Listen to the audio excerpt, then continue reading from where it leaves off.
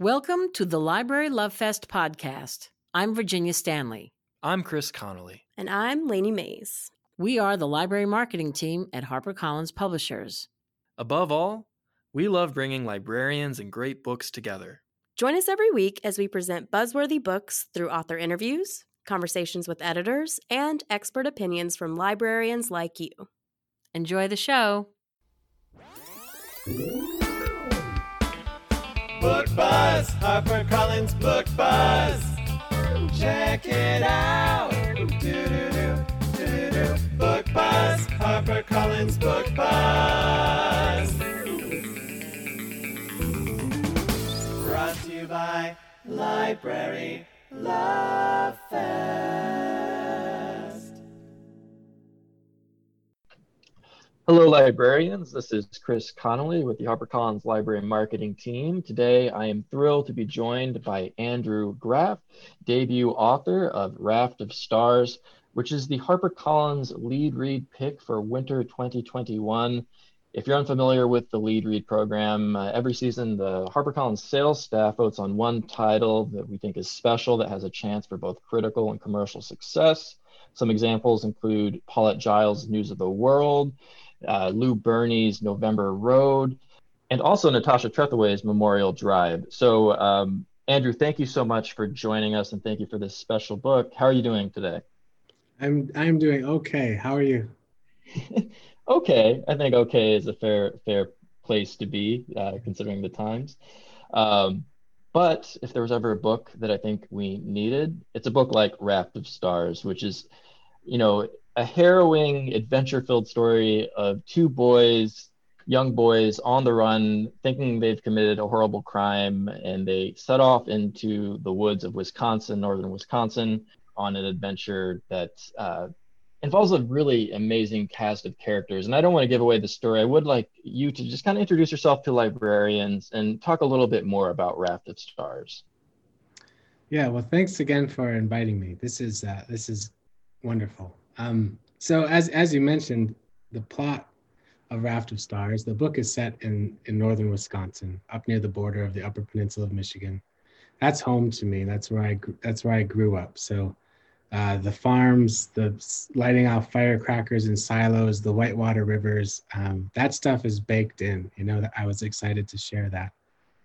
The plot takes off when the two boys, as you mentioned, believe they've committed a crime and they're forced into the wilderness of the Mishicot Forest in the fictional Marigami County of Wisconsin. And they're pursued by two other casts of characters that are given equal time on the page. There's the boy's grandfather, Teddy, and the county's interim sheriff, Cal, who's kind of questioning his life in law enforcement. They're pursuing the boys on foot and on horseback, and Cal's doing a poor job of it. And then the other cast of adult characters that follows the boys consists of one of the boys' mothers, Miranda, who is sort of filled with a fierce sort of faith, and nothing is going to stop her from getting her son. And she's accompanied in a canoe by Tiffany, who's the local gas station attendant and an aspiring poet with purple hair. So as these casts of characters go out into the forest toward the river's end, they're all kind of wrestling with the question eventually, as they're lost in a wilderness of, am I going to be okay? Like, am I going to make it? And I think that Raft of Stars is a book that tries to answer that and kind of takes care of the reader's heart and says, yeah, it's bad, it's scary, but you are going to make it. You're going to be okay. I love that. Are we going to make it? Which I think is a question that is as pertinent now as it maybe has ever been. Oh my goodness. Yeah. And yeah, it's funny, the timing of this book. I just do think it's a book we need now in this moment. And it's always kind of a fascinating thing to see that timing align. I want to read this quote by Richard Russo, author of Empire Falls and Chances Are.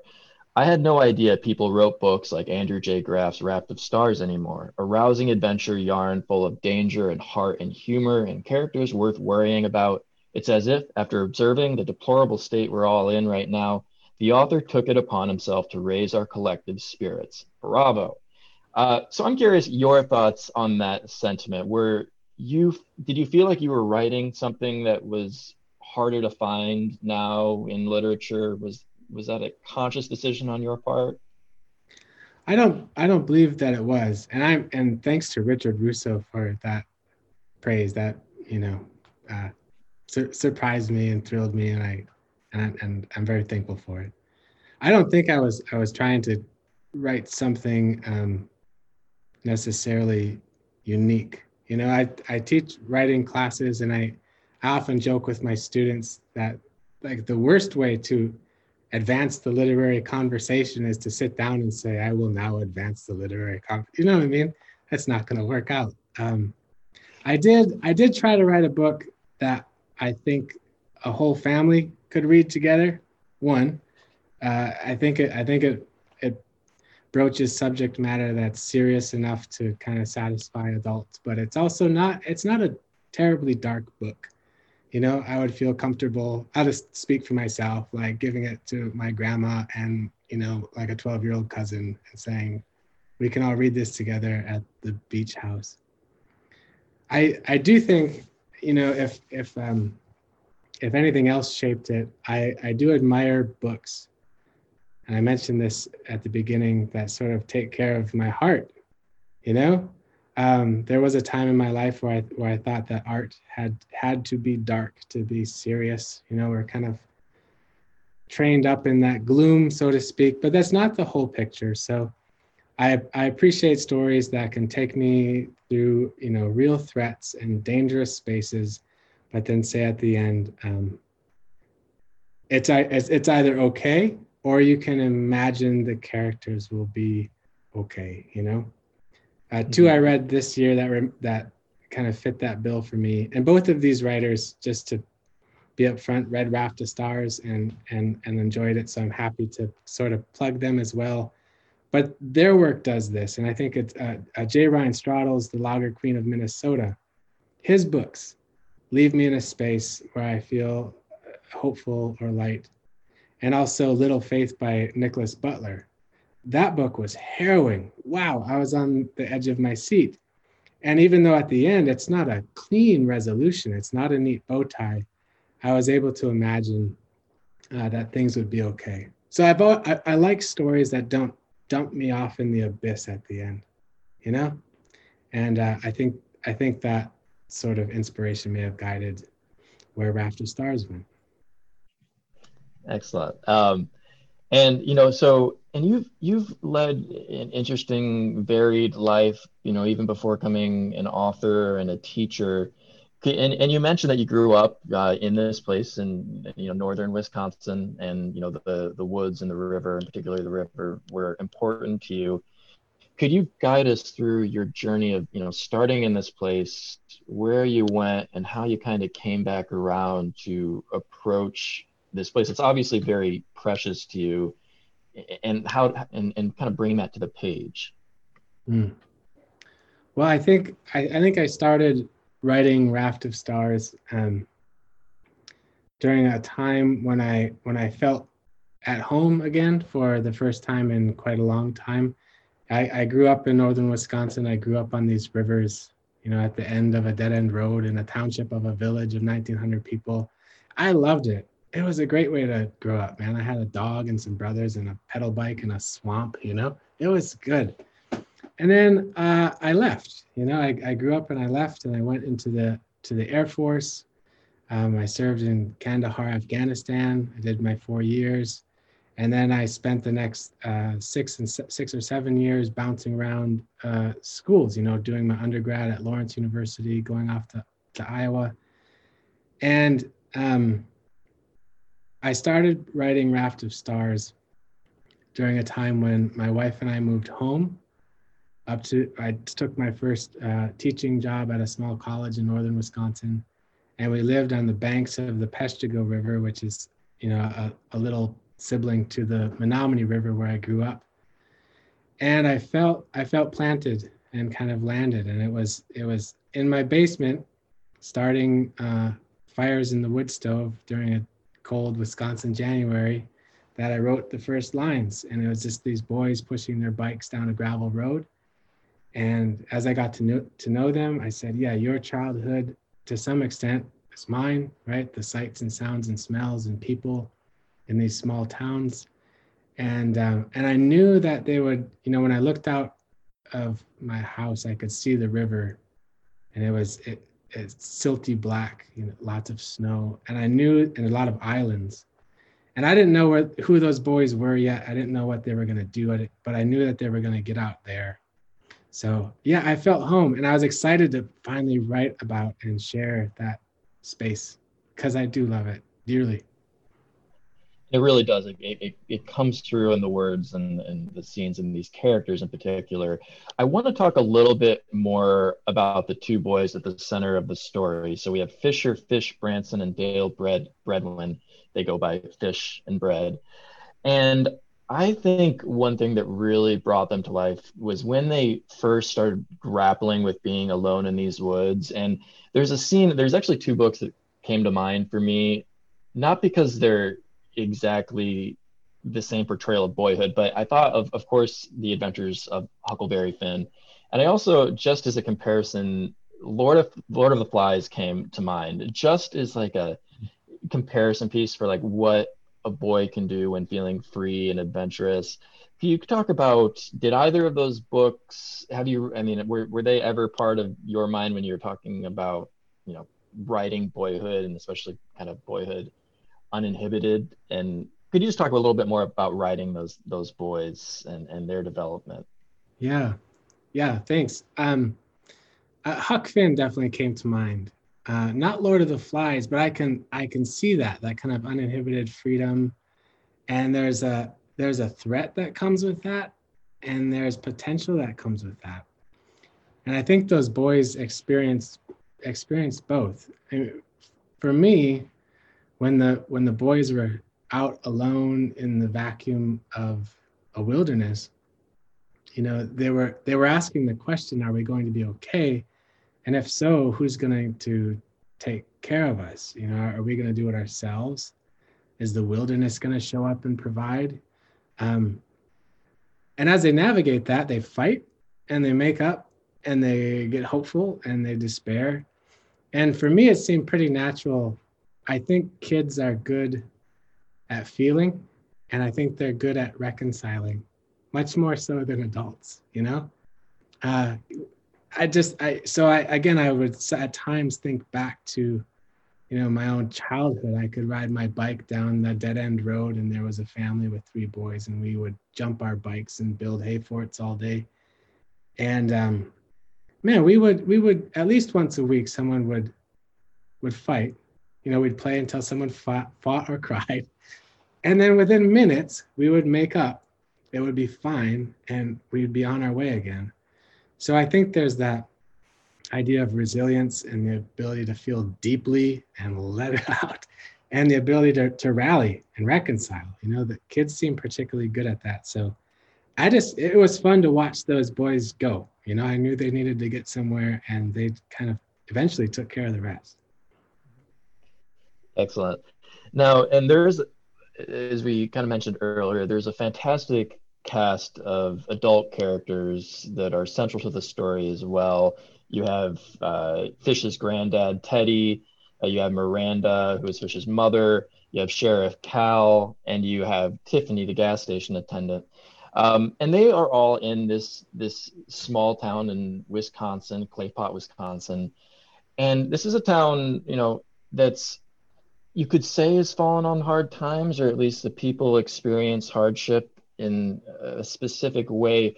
What's it like writing these characters in this place, in this moment, and being both kind but not overly sentimental? Because I think they're so well written and the place is so well written, but there's definite problems that many of them are facing. So could you talk about writing these people in this place a little bit more?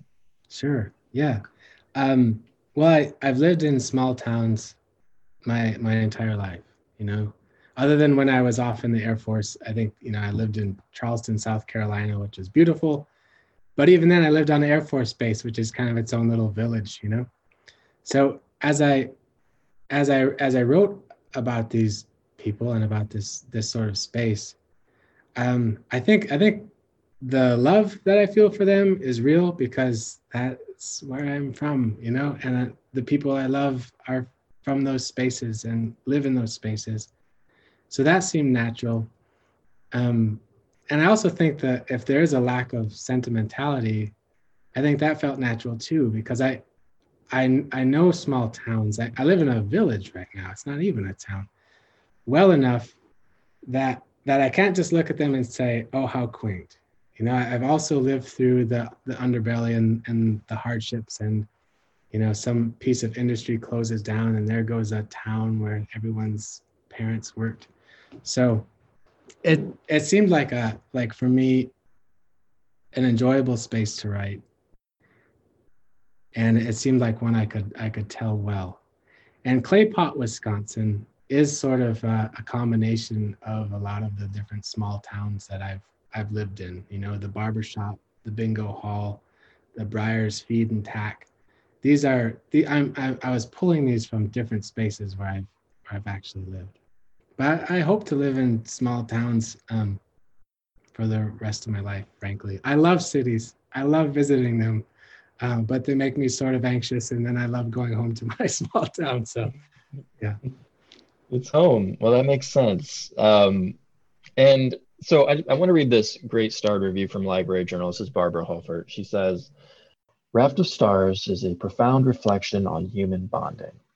And I think that's a really interesting phrase, human bonding. It's an interesting concept, considering, again, like how fractured everything seemingly is now. So could you talk about that concept and kind of what it's like to see your book published now in this current moment that we're living in?